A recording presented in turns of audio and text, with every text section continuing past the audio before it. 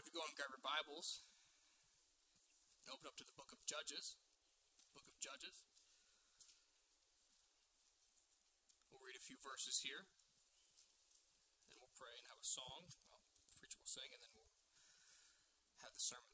Judges chapter number 2, if you'll stand with me as we read the word of the Lord. Judges chapter number 2, we'll begin reading in verse number 11. We'll read down to verse number 19. Judges chapter number 2. Beginning in verse number 11. And the children of Israel did evil in the sight of the Lord, and served Balaam. And they forsook the Lord God of their fathers, which brought them out of the land of Egypt, and followed other gods, of the gods of the people that were round about them, and bowed themselves unto them, and provoked the Lord to anger. And they forsook the Lord, and served Baal and Ashtaroth. And the anger of the Lord was hot against Israel. And he delivered them into the hands of the spoilers that spoiled them. And he sold them into the hands of their enemies round about, so that they could not any longer stand before their enemies. Whithersoever they went out, the hand of the Lord was against them for evil, as the Lord had said, and as the Lord had sworn unto them, and they were greatly distressed. Nevertheless, the Lord raised up judges, which delivered them out of the hand of those that spoiled them. And yet they would not hearken unto their judges. But they went a-whoring after other gods, and bowed themselves unto them. They turned quickly out of the way which their fathers walked in, obeying the commandments of the Lord, but they did not so. And when the Lord raised them up judges, then the Lord was with the judge, and delivered them out of the land of their enemies all the days of the judge. For it repented the Lord because of their groanings by reason of them that oppressed them and vexed them. And it came to pass, when the judge was dead, that they returned, and corrupted themselves more than their fathers, in following other gods to serve them, and to bow down unto them. They ceased not from their own doings, nor from their stubborn way. Let's pray, and we'll have a song. Dear Lord, thank you so much for this day. Thank you for the Anchor Baptist Church that you have blessed us with, Lord. Thank you for this evening service. Thank you for bringing us safely here. I pray to use me at this time, Lord. Speak through me. I pray that everything is done and said is an honor and glory to you. In Jesus' name, amen. Thank you. You may be seated.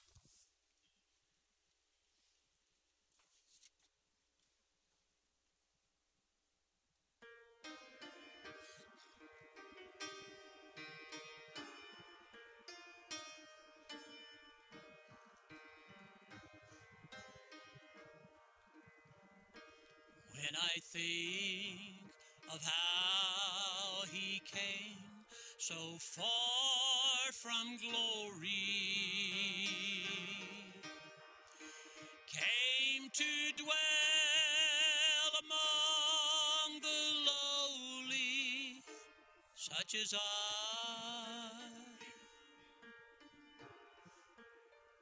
to suffer shame and such disgrace, on Mount Calvary take my place. Then I ask myself this question, who am I?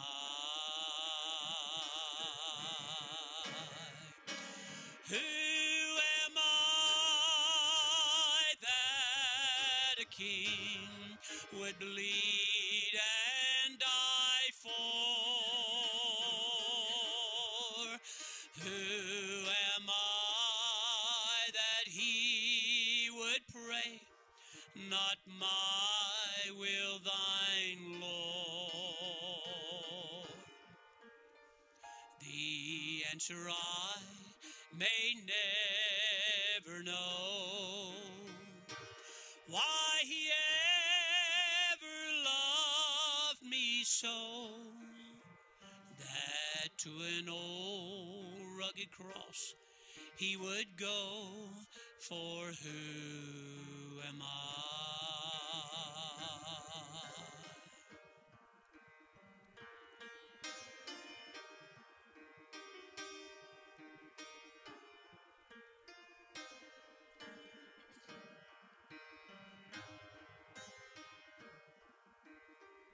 When I'm reminded of his words, I'll leave thee never. Come to me and I'll give to you life forever. I wonder what I could have done to deserve God's only Son, to fight my battles till they're won. For who am I?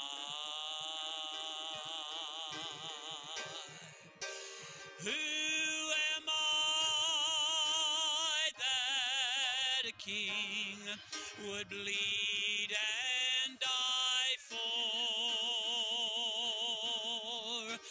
Who am I that he would pray, not my will, thine, Lord?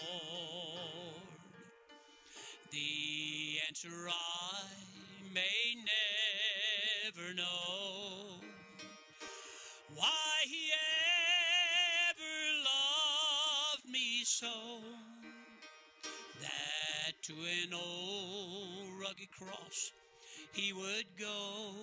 For who am I?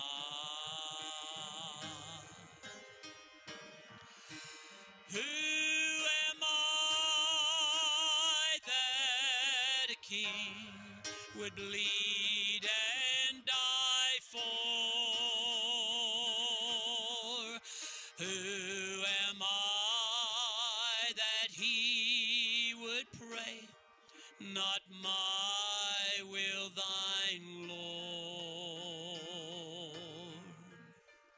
The answer I may never know, why he ever loved me so, that to an old rugged cross he would go. For who am I?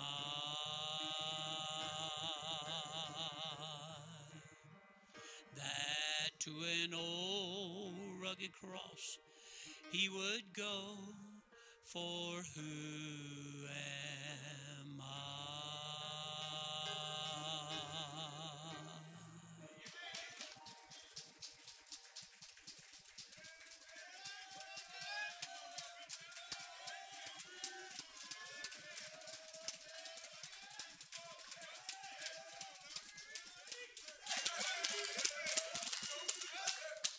Thank you.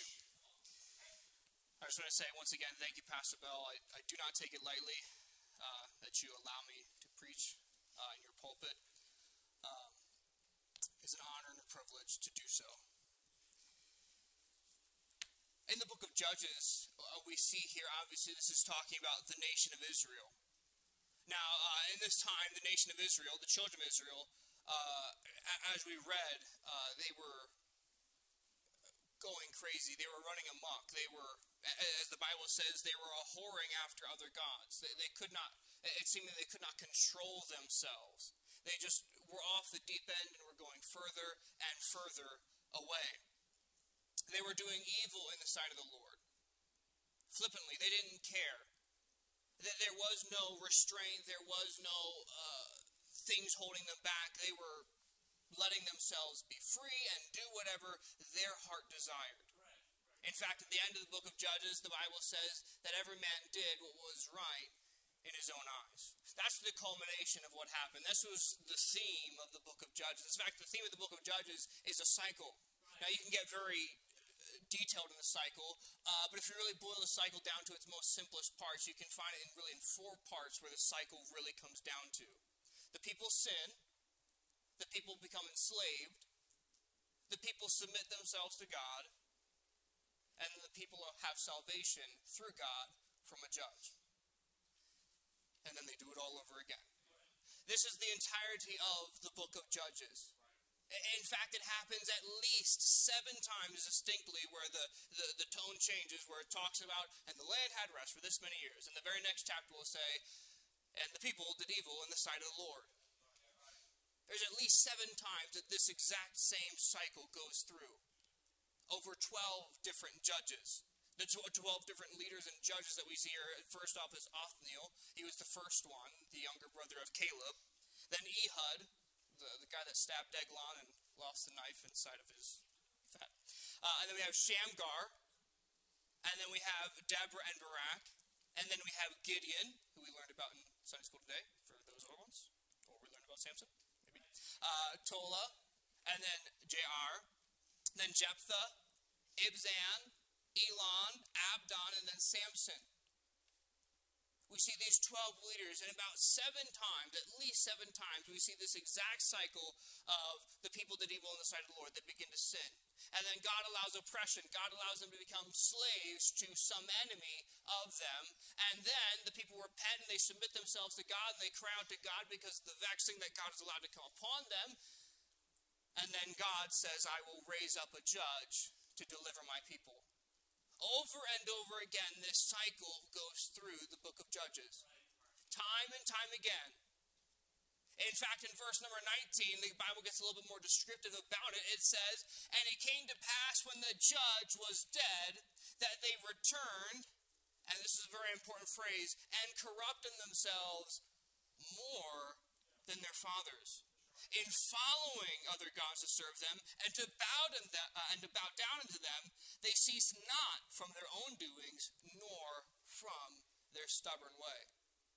When I think of Israel in this time period, with this cycle that they're going through, with this cycle they're beginning to go through over and over and over again, and I read verse number 19, especially that last phrase, nor from their stubborn way, I cannot help but think of the correlation of the nation of Israel and our own country today. I mean, that is where we are at. I mean, even you look at the history of America, you see this very similar cycle, because this is the same cycle for all mankind. We see even in the beginnings of America, right before the War for Independence, a couple years before that, God allowed the Great Awakening, an amazing revival to come to the country to help the people come back to God, because God knew there's a time coming. And then before the Civil War, there was a second Great Awakening. And there's time and time again where things happen and God provides. And things happen and God provides. And I can't help to think but of what things were caused because of the sins that we went through. I think specifically of World War I, World War II. Okay, after World War I, you have the Roaring '20s. It sounds great, sounds wonderful. It was a time of lewdness and wickedness and fulfilling your own lust. And guess what happens the very next 10 years? The Great Depression. And then right on the coattails of that, World War II. We see these things that are happening, and it happens, and it happens, and it happens, just like a train going down the track over and over and over again. And we see this so much in Judges 2:19. More than their fathers. More than their fathers. Their fathers went to this place, but we're going to go over here. Oh, well, they went to here, but we're going to go over here. Well, there's a major problem with that. You're getting worse and worse. Eventually, you're going to come to a place that you can't come back from. It's going to go too far. When I look at these two nations, this is by far the most similar fact. Every time we look at our nation when it was founded, I mean, one of the main reasons why this country was, well, not this country, but people came to the New World was for religious freedom. That was one of the major driving factors for people going to the New World, was they desired to have religious freedom. And then you look at the world we live in today, the America that we have today, it's a far cry from people trying to go to find a place of religious freedom, a place they can go to serve God the way they believe the Bible teaches. It's so far removed, and the reason being is because more than their fathers. See, the corruption that their fathers had is more. Because the next generation, the next group, took it a step further. We already talked about the roaring 20s. The nation prospered, but wickedness crept in. And then God brought judgment. And then the people had to come back to the Lord. And the cycle goes over and over and over again. The cycle is alive and well. Even though we see it plainly laid out here in the book of Judges thousands of years ago, the cycle still is alive and well. It still is just going, chugging right along. Over and over and over again. Obviously, the cycle is alive and well and it keep on going, and it will keep on going primarily and obviously because of man's sin nature. As long as we breathe, as long as there is blood in our veins, our heart pumps, we are sinners. Until we get our glorified bodies, we are susceptible to sin, and therefore we will fall, we will fail as long as we live. And so therefore the cycle will keep on going. But even more importantly, and even a better part of it, if there's a good part of it, we can find in 2 Peter chapter 3, chapter 3, verse 9, if you would flip there. 2 Peter chapter number 3, in verse number 9. Yes, the cycle goes on because of man's sin nature. Because of Judges 2:19, more than their fathers. But in 2 Peter chapter 3, verse 9, we see really why the cycle can go on.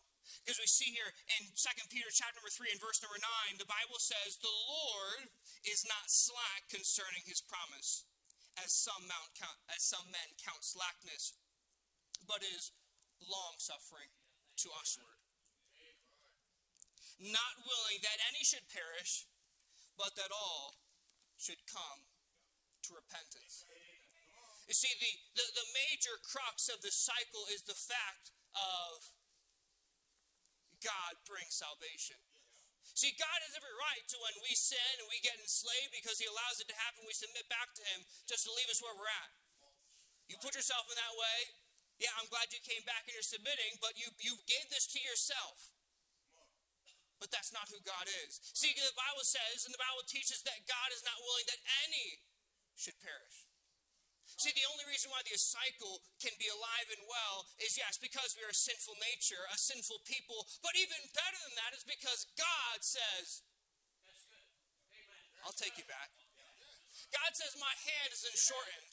God says my forgiveness isn't running low. My long suffering is not dried out.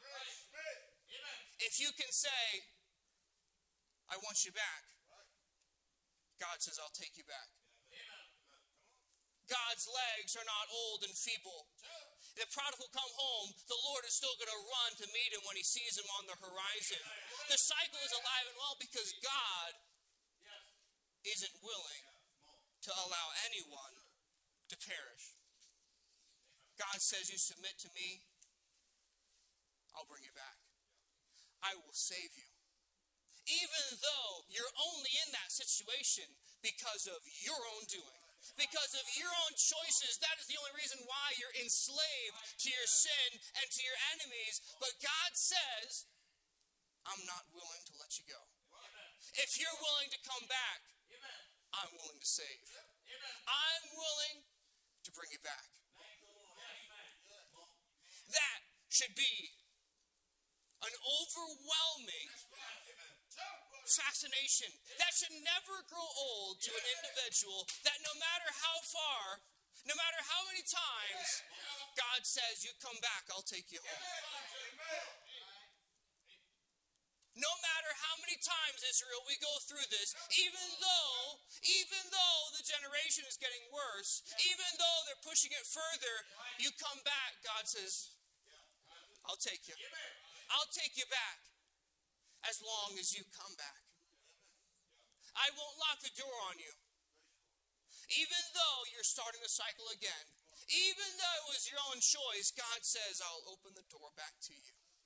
You just come back and I'll take you home. This should be overwhelming. This should never get old to the Christian. But more importantly, this should help the Christian look at their sin and look at their life in more disgust than ever before. I can understand how the Apostle Paul looks at himself, one of the greatest Christians to ever live, and says, "Oh, wretched man that I am," and says, "I'm the chiefest among sinners whom I am chief." You can understand, you can feel how the Apostle Paul says, because he understands. That I would do, I don't. That I wouldn't do, that's what I do. And you can see as this great man of God struggles with this because he understands how good God is and how wicked he is. But God still says, "I'll take you back." Even though you fail, even though you don't do what I want all the time, even though you sin, I'll take you back. I'm not done forgiving yet. My arms are open. I'm ready to bring you back. Out of anything, that should be a major factor in helping one to overcome their sin. Looking at yourself and saying, "God still takes me back. I can't do it anymore. I just can't, because God loves me so much. I can't do it to someone that loves me so much. I can't do it to you." It would just be like you stabbing your best friend in the back. And if you're saved, remember, the Holy Spirit's inside of you. So any wickedness and sin you do, you're dragging him along with you everywhere you go. And God himself still says, "You come back."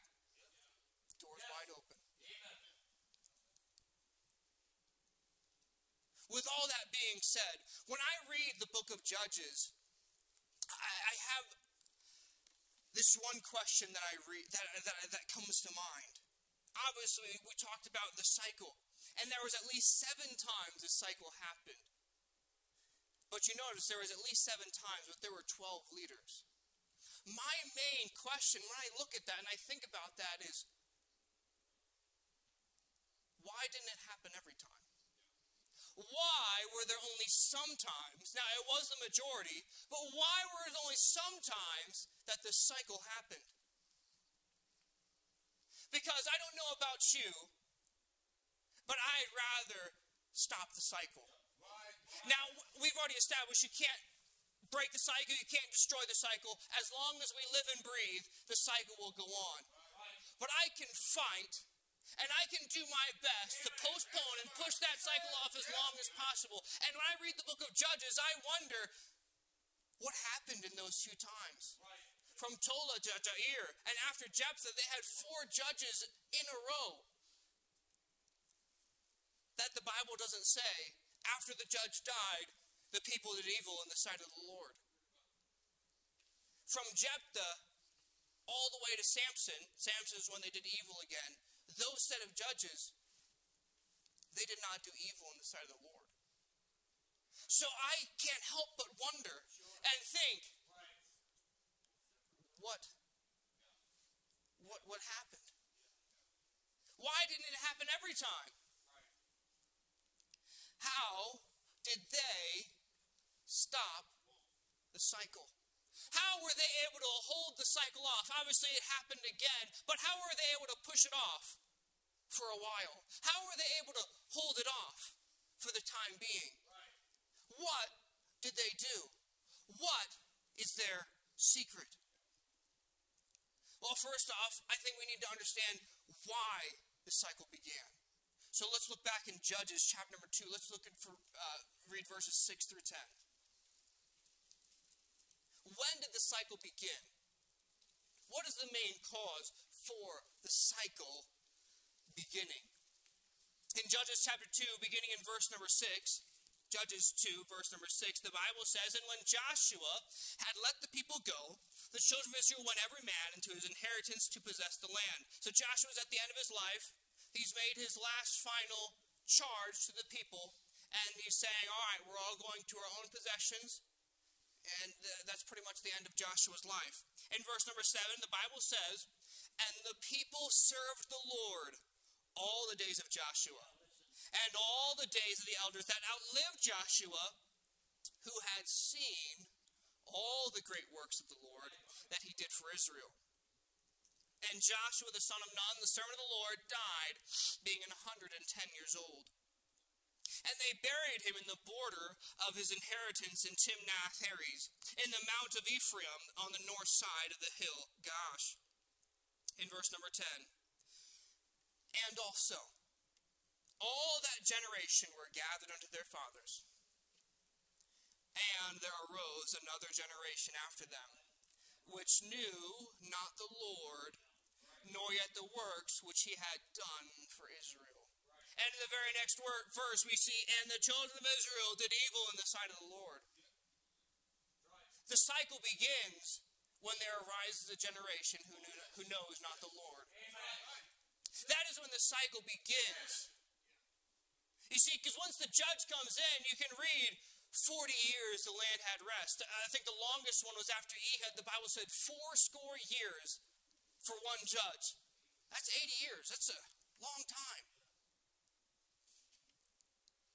But the cycle begins when there arises a generation which knew not the Lord. The generations were getting worse and worse and falling to sin because they knew not the Lord. Or you could say they did not possess what the previous generation possessed, because we also see in there, nor yet the works which he had done for Israel. They didn't have that same possession that the other ones did. You see, because the ones that followed Joshua, they had seen a lot. They had also, most of them had been under Moses in the 40 years in the wilderness while they were waiting for the previous generation to die off because of their sin and their wickedness. They had seen that happen. They had seen the Lord deliver. They had seen the mighty works that God had done when they came into Canaan land to take over, and the battles they won, and the things the Lord did for them. But this next generation knew not the Lord. See, we're losing the battle. That is why the cycle continues and is rampantly, horrifically getting worse. Because we're losing the battle. And every time we lose the battle, the next generation goes a step further. Every time we lose the battle, the next generation goes a little further. See, we're a far cry from what we used to be. Because when we lose the battle, the next generation goes further into the wickedness, further in to their sin. We're losing the battle for the next generation. You know, it's sad. You know, in the bus ministry, it would be a very rare occasion for a child to come in the bus ministry and to make it all the way through elementary, high school, all the way to adulthood, and to remain in church. It's true. My mom and dad on the bus ministry as long as I can remember. Not longer than I can, because more than I've been alive. I know of 2, maybe 3 from their time in the bus ministry of kids they had that they saw saved, that they brought on the bus, that stuck to it, and are still serving the Lord today. It's a rare occurrence because the turnover rate, because the circumstances in which they live, the world's influence upon them, it's just a turnover rate. But the saddest thing of all is that our churches are turning into the bus ministry. It's becoming more likely for a child in a Christian home to become an adult in a Christian church than for them to leave and do their own thing. After graduation, they're more likely to go out into the world, do their own thing, than to stay in church. Why? We're losing the battle. The churches are becoming more like the bus ministry. It should be the other way around.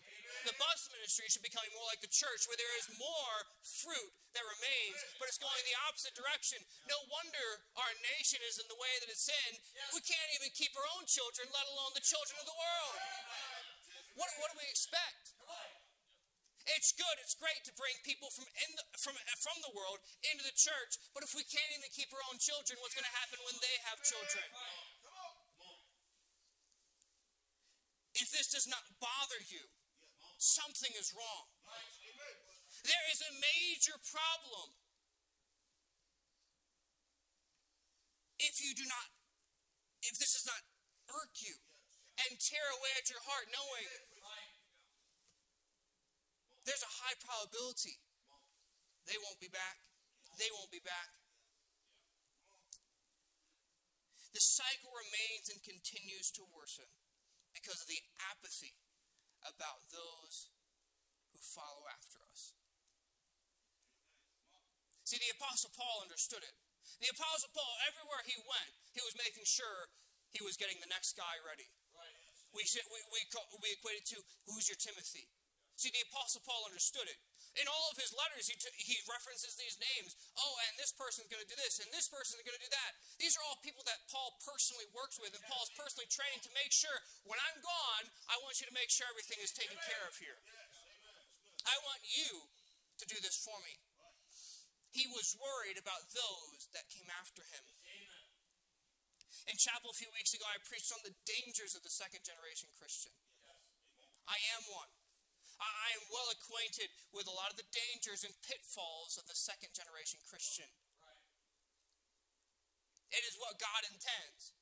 A good Christian family, rearing Christian children in church to love the Lord. But because we live in a sin-cursed world, there are pitfalls. There are dangers, and once again, they're becoming bigger and bigger as we get further away, because each generation we're losing, so it's getting worse. Each generation we're losing, so it's getting worse. So these pitfalls, these dangers are getting bigger, and that's why our ability to retain our own children is plummeting. We're losing the battle. We looked at two of them in chapel, but I have another one today. I want to look at these because in order to win the battle, we have to understand, what is the battle? Where are we losing at? Because if we can't keep our own children, it's a losing battle. If we can't keep those who are in our own families, it's a losing battle. If we can't keep our own second generation Christians, it's a losing battle. It's a constantly losing warfare. So we need to learn, even if you are not a second generation Christian, there should be second generation Christians that follow after you. Whether they're your children or there are those that you personally win and lead to the Lord Jesus Christ. Those are those that you can help and you can teach and you can train. So the second generation Christian. The first one that I think of, that comes to mind to me, of a prime example of a pitfall and a danger of the second generation Christian, we find in 1 Samuel chapter number 2. Let's go ahead and flip there. 1 Samuel chapter number 2. 1 Samuel chapter number 2. We'll read in verse number 12. We'll read a couple verses here. 1 Samuel chapter number 2 and verse number 12.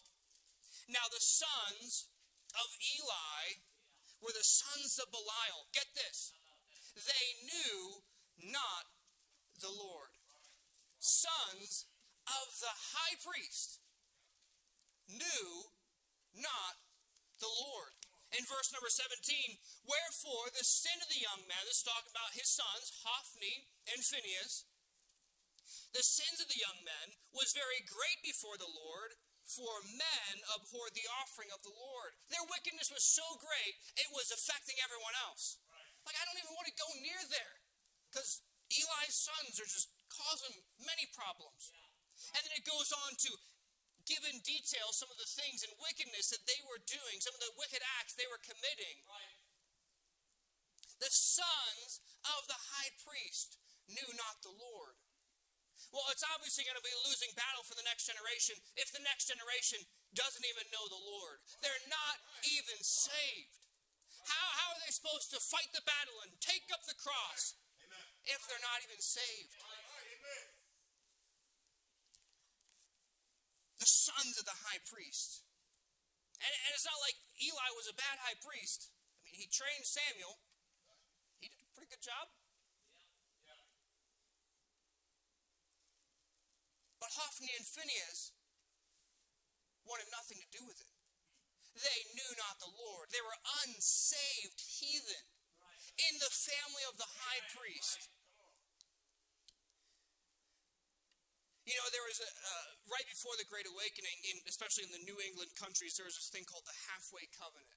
And this is one of the major things that really led Jonathan Edwards to start preaching very harshly and fiercely against these different things and about salvation and getting real about your salvation, because the church has become stagnant, just like they are today. They were just there to tickle your ears and not make you feel all warm and fuzzy. But he understood this is wrong. The halfway covenant basically was people weren't coming to church anymore. So they had a great idea. As long as your family member was a member of the church, you're a member. Because they needed the membership. They needed to make sure they get their tithes and offerings. They needed to make sure their membership rolls look good. So they had this thing called the halfway covenant. So they literally had members in their church who were unsaved. Because it's still at this time, the church was very important, even politics and things like that, so you had to be affiliated with different things. Seriously, their churches had members who were literally unsaved and knew it and didn't care.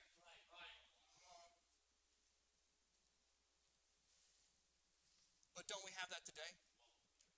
We may not have the actual verbiage and the thing of a halfway covenant where it's going around the fact that, you don't have to be saved, but we're doing the same thing. We're just trying to tickle people's ears and send them home, make them warm and fuzzy. No wonder we're losing the battle. Maybe you are truly saved, but you're still acting so wickedly that there's no difference between you and the unsaved. There is no difference. There is no distinction. Maybe you truly are saved, but you're just so backslidden. You know you're supposed to go to church, so I'll go to church because I have to go to church. But you could not care less about what actually goes on, about what God wants you to do, about what the Bible says. You couldn't care less. Are you saved? Do those that follow you, are they saved? Or is the example you're laying down teaching them this is how saved people are supposed to act? Or are you saying, I'm saved, but you couldn't tell? You'd have to get the biggest magnifying glass in the world to find my Christianity. As long as these remain prevalent in our churches, in our homes, and in ourselves, the lack of salvation or the lack of conviction to act like a saved person, the cycle continues. It will not be stopped. It will not be postponed. The cycle continues. As long as we still are Hophni and Phinehas, the cycle continues. Are you a Hophni and Phinehas? You go to church, but could I accurately say about you, you don't know the Lord? Could imagine how horrifically bad that would be to sit in church for years, to have your own Bible and have someone accurately be able to say to you, you don't even know who God is. But this is the son's the high priest. So if the son's the high priest can have it, it can happen to you. If the sons of the high priest can be this wicked, you can too. The cycle continues. The next one we see here is in Numbers chapter number 3. Numbers chapter number 3. Numbers 3 and verse number 2. Numbers chapter number 3 and verse number 2. And these are the names of the sons of Aaron, the very first high priest. Nadab, the firstborn, and Abihu, Eleazar, and Ithamar. In Exodus 24:1, I'll just read this one. And he said unto Moses, this is the Lord speaking. God said unto Moses, come up unto the Lord, thou and Aaron, Nadab and Abihu, and 70 of the elders of Israel, and worship ye afar off. Could you imagine being called out by God himself saying, I want you to come. I want you to come and worship me. With all these other leaders that I have chosen, I want you to come as well. That's a pretty amazing place of honor To be called out by the Lord himself saying, I want you in this group. With Moses and Aaron and 70 of the elders of Israel, Nadab and Abihu, I want you too. Could you imagine being called out by God himself to come and worship afar off with all these other great men and leaders of Israel? They have the sons of the high priest. They helped in the priestly office. We see that in Exodus 28:1 talks about the sons of Aaron ministered in the priestly office. They helped Aaron do the job of the high priest. They had their job. They did their portions that they were supposed to do. But not only that, they were called by God himself. Called out from everyone else. They had 2 other brothers, but God didn't call them. God called Nadab and Abihu and said, I want you too. I want Moses, I want Aaron, I want you two as well, and I want the 70 elders. I want all of you to come out and to worship me afar off. Could you imagine the honor bestowed by having God himself? I want you. I want you. That'd be amazing to have that place of honor. That would be a lifetime achievement. I remember the time God told Moses to come get me so I could go worship with everyone else. I remember that. Sadly, this is not the end of their story. Leviticus chapter number 10. Leviticus chapter number 10 and verse number 1. We'll flip there. Leviticus chapter number 10 and verse number 1. Sons of the high priest, again, the very first high priest, mind you. The very first one. Who had a very special honor and privilege of being called by God himself. I want you to come out. Come out with my special, honored servants. I want you to be with them. But in Leviticus chapter number 10 and verse number 1 we see, and Nadab and Abihu, just to make sure we understand, the sons of Aaron, no confusion, these are the same ones. The sons of Aaron took either of them, they both did it. It wasn't one and the other one kind of followed along. Took either of them, they both took it, his censer, and put fire therein, and put incense thereon. Okay, nothing too crazy right now. And offered strange fire before the Lord, which he commanded them not. How can you have such a fall to go from the sons of the very first high priest, not only the sons of the very first high priest, but having God himself call you out among everyone else and say, I want you to as well in this group. I want you to as well in this meeting that I'm having over here. To get to the place where you think you can just do whatever you want and do exactly the opposite of what God himself commanded. The Bible clearly says, which he commanded them not. In Numbers 3 verse 4, and Nadab and Abihu died before the Lord when they offered strange fire before the Lord in the wilderness of Sinai. And the verse goes on to say, and Eleazar and Ithamar ministered in the priest's office. Nadab and Abihu had such an honor and privilege. Their life was set. But they thought too much of themselves. I can do what I want. God himself called me. Who cares? You see, Nadab and Abihu's problem wasn't that they weren't saved. I believe they were. I mean, God himself called them out with everyone else to worship me afar off. But their problem was they lost the fear of God. You see, because in Proverbs chapter 1 verse 7, the Bible says, the fear of the Lord is the beginning of knowledge, but fools despise wisdom and instruction. See, God instructed them, you don't bring strange fire before me. Oh, and what did they do? They brought strange fire in their place of being the sons of the high priest. And being in a place specially called out by God, they lost their fear of the Lord.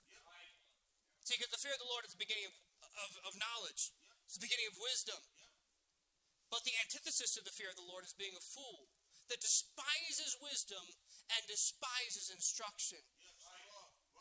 See, Nadab and Abihu went from being in a place of honor to a place of dishonor. Just like that. Because they decided, who cares? They lost their fear of the Lord. That God, yes, he is a merciful God, but he is a just Lord. He is the King of Kings and Lord of Lords and should be treated as such. They tried to bring God down to their level, and God says, not happening. And killed him. Right then, right there, in the moment. Struck him dead. They had their instructions, but they thought, I know better than that. I can do what I want. I'm someone special. I am son of the very first high priest. I was called out by God himself. I can do what I want. You see, they lost their fear of the Lord because they thought too much of themselves. See, Hophni and Phinehas, they didn't even know the Lord. They were so far gone, they weren't even saved. Nadab and Abihu, their beginning was good. They started where they should, but they lost their fear. They lost their trust in God and who God was. They lost their sight and they lost their relationship with the Lord. See, if their relationship was what it should have been, if they had stayed where they were supposed to in worshiping the Lord, just like Moses and Aaron and the elders of Israel, they wouldn't have ever gotten to the place where they would even entertain the idea of going directly against the command of the Lord. They had the problem. See, they had the same problem many Americans have today. You see, we know God. We believe God. But we've gotten so enlightened in our Christianity in our day and life that we don't really believe God. Oh, the Bible says that, yes. Oh, yeah, the Bible says that. Well, the Bible says it, that's done. That should be what it is.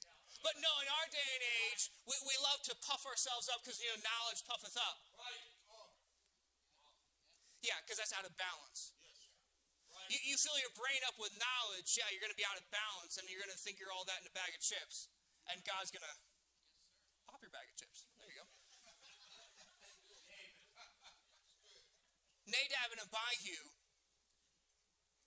started to believe their own press. Started to believe their own hype. Ooh. They learned real quick.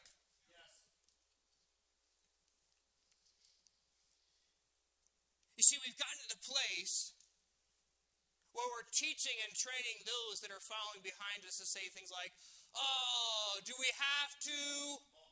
Oh, we got to because, preacher's going to get mad if we don't. Well, what kind of an example are we setting? No wonder it's getting worse. If this is our Christianity, what do you think theirs is going to be? If our Christianity, the best we can do is, I got to show up, otherwise preacher's going to get mad.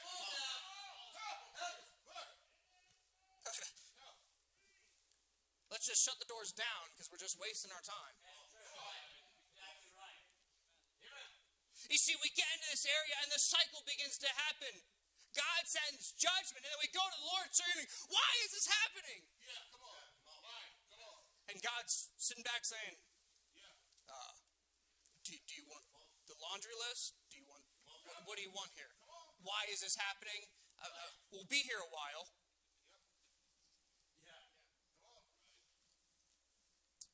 You see, but we know full and well. When we go to God saying, why is this happening? We know. It's just like a little child, when you ask them when they've done something wrong, hey, what did you just do?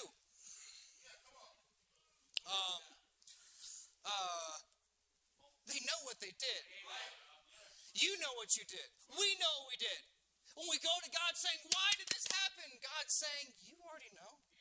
Just like when God came down to Adam and Eve, he asked Adam, God knew. God already knew. And Adam already knew. But God was trying to see what's our relationship like right now. Are we going to be a little child, an elementary student? Damn her. Or are we going to say, yeah, I messed up. I chose to do something that was wrong. You see, but the Nadabs and Abihu are leaving their footsteps further and further in the wrong direction. The cycle continues because we can't get over ourselves. We just can't get over ourselves. Do we actually fear the Lord? Oh, the Bible says so. Oh, yeah, we fear. Oh, yeah. Oh, yeah. Beginning of knowledge, beginning of wisdom. I fear the Lord. Okay, well, the opposite of fearing the Lord is to be a fool that despises wisdom and instruction. So when the Bible is open and you're told to do something, do you do it, Nadab and Abihu? Or do you have your own way that works a little bit better than that? The losing battle of the next generation. The cycle continues. Who will stop the cycle? Hophni and Phinehas is not going to stop the cycle. Nadab and Abihu is not going to stop the cycle. Lastly, we see in the second generation pitfalls and dangers. One that you probably would never suspect. You probably wouldn't think about it. But honestly, it could be very much the most dangerous. Because you see, the Hophni and Phinehas it's obvious. Okay, they were so putrid and so disgusting that everyone around them is just abhorred. I don't want anything to do with that. The Nadabs and Abihus, it's pretty obvious. God said this, they're doing that. They may be a little more sneaky at times, but their true colors come to light. But the last one we see here is someone that truly desires to do what's right. They love the Lord. They want to do what's right. But they have a problem. And they have a very crucial error and sin in their life. Let's go to Deuteronomy chapter number 34. Deuteronomy chapter number 34. We've seen Hophni and Phinehas. They were just unsaved. Oh, they were so wicked, you couldn't tell if they were saved or not. They were just so far gone. Nadab and Abihu, they lost their fear of the Lord. They had no respect for God. And then in Deuteronomy 34, verse 9, we see our next second generation Christian.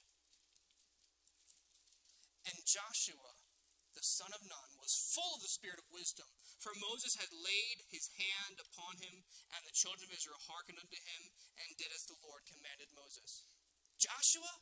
Really, Joshua? The one that took up the mantle from Moses and led the children of Israel into the promised land?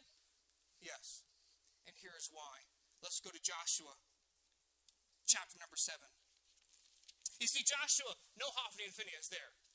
The Bible clearly said he was full of the Spirit. There was no Nadab and Abihu and Joshua. Joshua was sold out to the Lord. Joshua wanted what was right.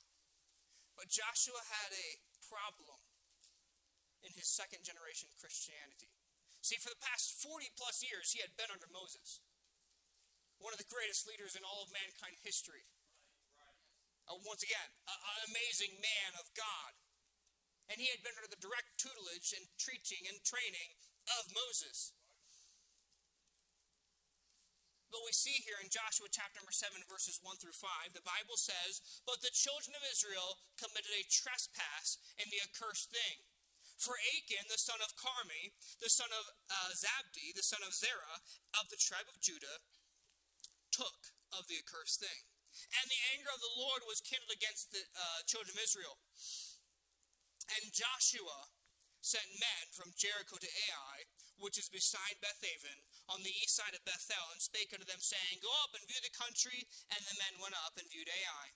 And they returned to Joshua and said unto him, Let not all the people go up, but let about 2,000 or 3,000 men go up and smite Ai, and make not all the people to labor thither, for they are but a few. So there went up thither of the people about 3,000 men, and they fled before the men of Ai. And the men of Ai smote of them about 36 men.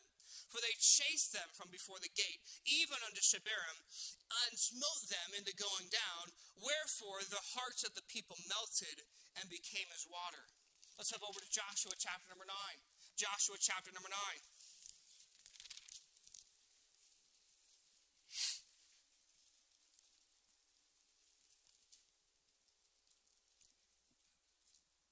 We'll begin reading in verse number 14. And the men took of their victuals, and asked not counsel at the mouth of the Lord. And Joshua made peace with them, and made a league with them to let them live, and the prince of the congregation swear unto them. You see, Joshua's problem wasn't that he was a Hophni and Phinehas. Oh, he knew the Lord. His problem wasn't a Nadab and Abihu. He feared the Lord. He respected who God was, and respected the commandment of the Lord. But you see, Joshua's problem wasn't the fact that we see in Proverbs 3 verse 5. Trust in the Lord with all thine heart, and lean not unto thine own understanding. See, Joshua was as sincere as you can get, but he was sincerely wrong a couple of times. Joshua had to learn, it doesn't matter how simple the situation may be. I always ask counsel of the Lord. Ai, that's a simple problem. 2,000 or 3,000 men, we don't even need to talk about it. Get it done. The men of Gibeon, oh yeah, we can trust these guys. Look, their clothes are old, their shoes are old, their bread's old. They have to be from a far country. It doesn't matter what it seems. It doesn't matter what it looks like. The Christian, the person that is like Christ, asks God. The Christian does not lean to their own understanding. The Christian says, I'm going to trust in the Lord with all my heart. See, that is where Joshua's problem laid. And this is a pitfall, and can be one of the most dangerous pitfalls of the second generation Christian. You are true. You are honest. There is nothing more you want to do than to serve the Lord, but you know so much. Joshua's problem was he knew so much. He had been around Moses so much. He started cutting corners. Oh, yeah, this would be good. Oh, we know the Bible answers. Boom, boom, boom, boom, boom, boom. Oh, we want to serve God. We do. We have a heart for the Lord. But we're forgetting this is not what we trust in.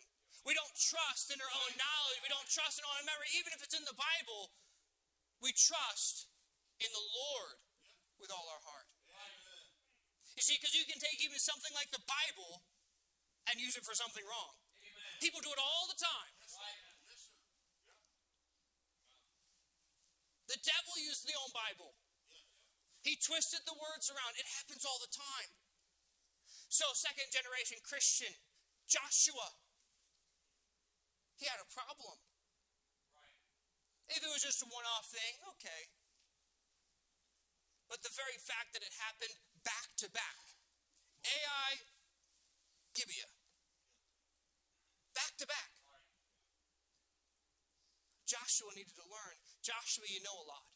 You've learned a lot under Moses, Joshua. You have a heart to serve me. But Joshua, you come to me. I am the one you trust in. You don't trust in what you've learned. You don't trust in what you know, Joshua.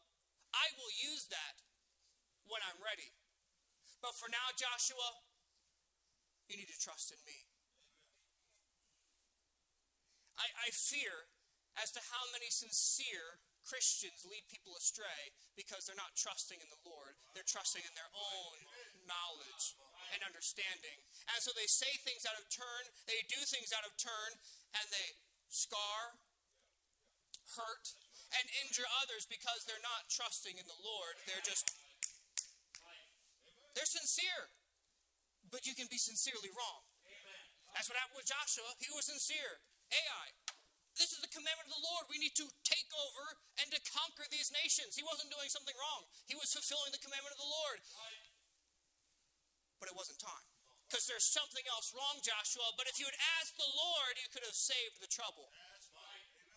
If you'd asked the Lord, Joshua, you would have found out these men were deceiving you. But he's trusting on his own knowledge too much.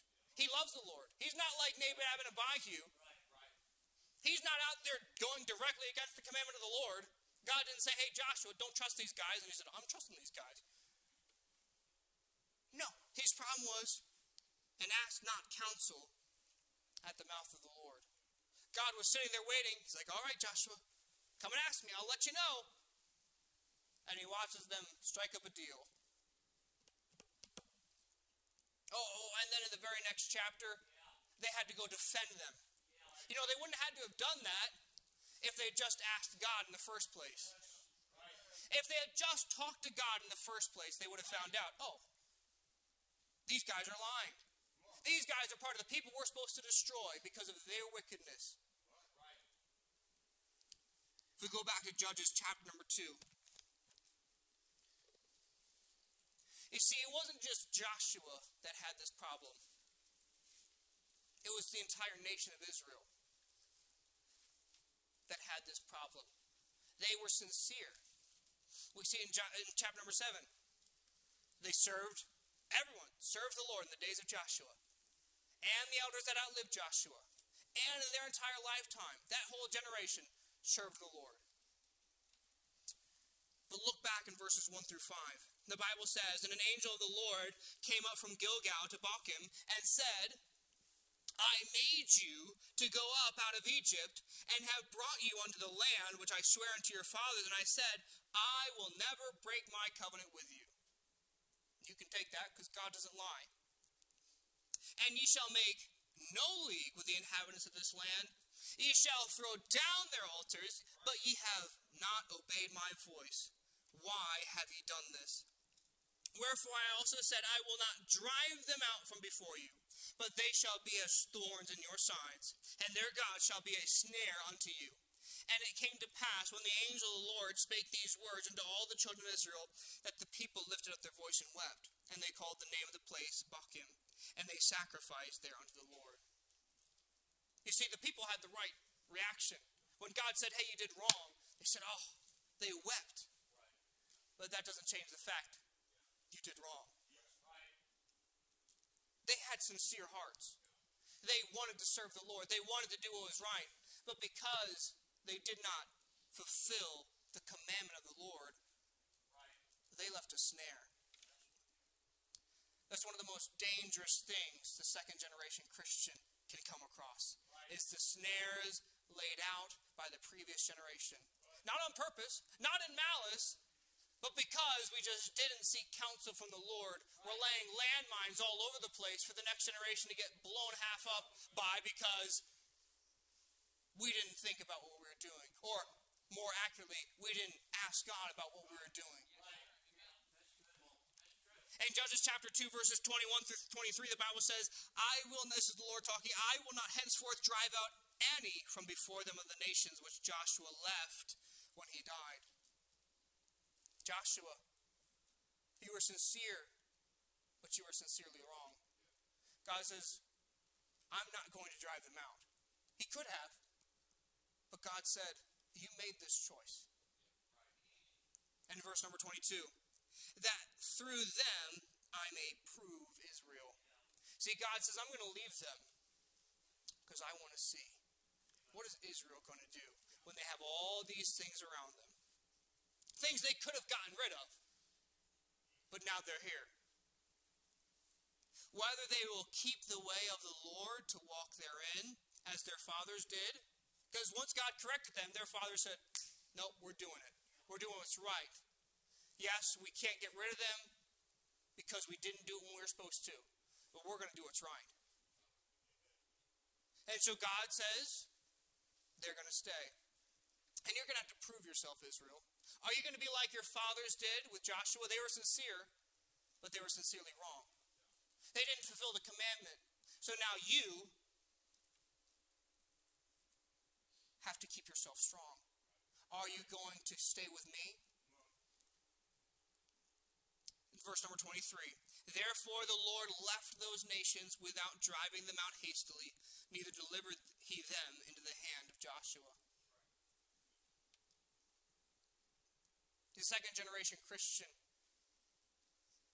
sincerely trying to serve the Lord, but you're not asking counsel of God.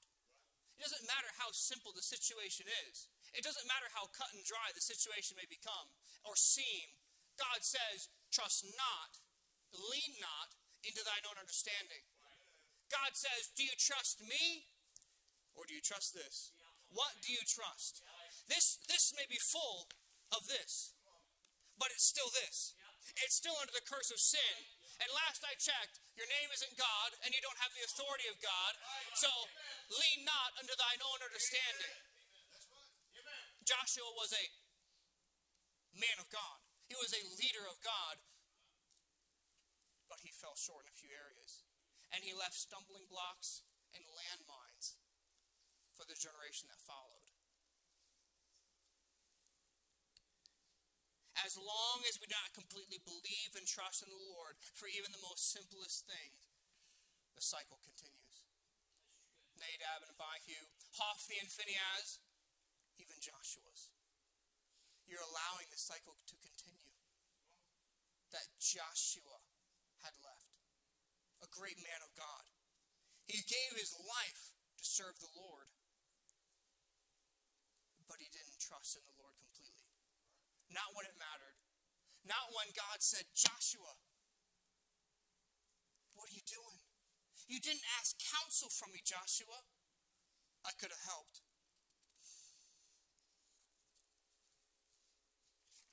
Look at our nation. It's a wreck. An absolute wreck. We're losing the battle for the next generation. You see, there's a balance when dealing with the next generation. Because it's good and right to help the next generation, to help them along, and to lead them in the way. But you see, there's a balance to it. As Brother Porter preached on this morning, suffering, sacrifice, surrender, those are all. You can't have it. You cannot have true power of God if you don't have those. You see, the greatest generation, these were the majority of people that fought in World War II. When they had their children, many of them said, I am going to do everything and anything I can to make my children's life amazing. There's nothing wrong with that. You love your children. You see, but the reasoning behind it was they believed they were the greatest generation despite what they had gone through. But little did they know they were the greatest generation because of what they went through. They had lived as children through World War I. They had lived through the Great Depression. They had fought through World War II. The adversity had brought them to where they should be. See, there's a balance. Yes, we should help those that come behind, but we're not to pamper the way and to make sure no one's going to get hurt. We live in a sin-cursed world. That's impossible. That went out the window when Adam and Eve sinned. The possibility of no one ever getting hurt, that's long gone. A couple centuries too late.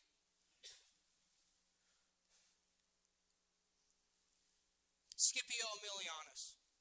If you think you're going to get out here with a history, you're crazy. He was the last Roman to totally defeat and eviscerate the Carthaginian Empire. One of the biggest threats to the Roman Empire at their quote-unquote infancy. He had his great victory. Pillaged the city, burnt it down. This is when they sowed the fields of salt. That was when this supposedly happened. Scipio Aemilianus, descendant of Scipio Africanus, the first man to ever defeat Carthage in their own city. He was the general.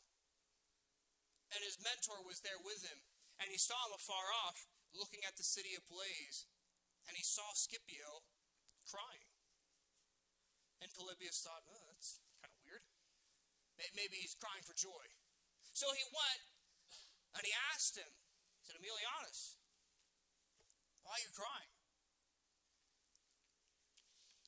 And he told him this, a glorious moment, Polybius, but I have a dread foreboding that someday the same doom will be pronounced on my own country. And then it's said that he quoted from Homer, a day will come when sacred Troy shall perish, and Priam and his people shall be slain. For the next 600 years, Rome would be the power of the Mediterranean. And even for another 1,000 years after that, a portion of the Roman Empire would still be in existence and standing strong, behind their walled cities, but they were still there.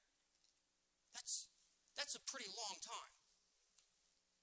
That's one of the longest unbroken empires in history. Countries have lived a long time, but they've had constant turnover and constant turnover. This new dynasty, this new dynasty. To have the same basic structure for that time period is almost unheard of. I believe a lot of it has to do with, I think many of the Romans, especially in the early years, shared Aemilianus's foresight. I don't want this to happen to my own country. I don't want the cycle to come into my church. I don't want the cycle to come into my family. I don't want to see my home, my church, burning in the distance as I'm running for my life, because the cycle of sin and slavery has ravaged my church and my family and myself. How are we going to stop the cycle? How can we postpone it? Well, we have to get serious. We need to get the foresight that it's real and it's coming. The cycle is around every corner. It's just waiting. It cannot wait for the Christian to fall. And remember, every generation is getting worse and worse. So it's going to take those generations, those judges that went from the next judge to the next judge without the people doing evil in the sight of the Lord. They caught on to what they needed to do. They understood we need to make sure our next generation is ready for the battle, and is ready to fight. That's the only way we're going to be able to hand the baton off to the next generation without them going off into craziness and to wickedness. But we can't have Hophnis and Phinehas. We can't have Nadabs and Abihus, and we need to be careful of the pitfalls of Joshua. We want to beat Joshua, but be careful. Don't fall in the same pits that he did. A great man, a man that loved the Lord, served the Lord his whole life. But man, he made some really bad mistakes. He left the stumbling blocks and the landmines for the next generation. And the generation after all of them passed, tripping over themselves, hitting those things left and right. Who will stop the cycle? Who will stop the cycle? The cycle's coming. It's right outside the door. It's waiting. What are we going to do? Who will stop the cycle?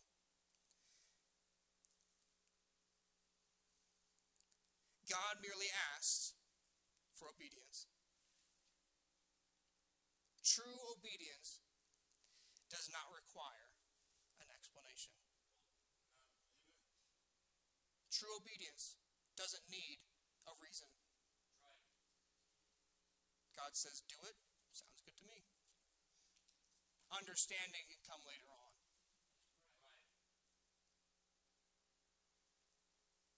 The cycle continues.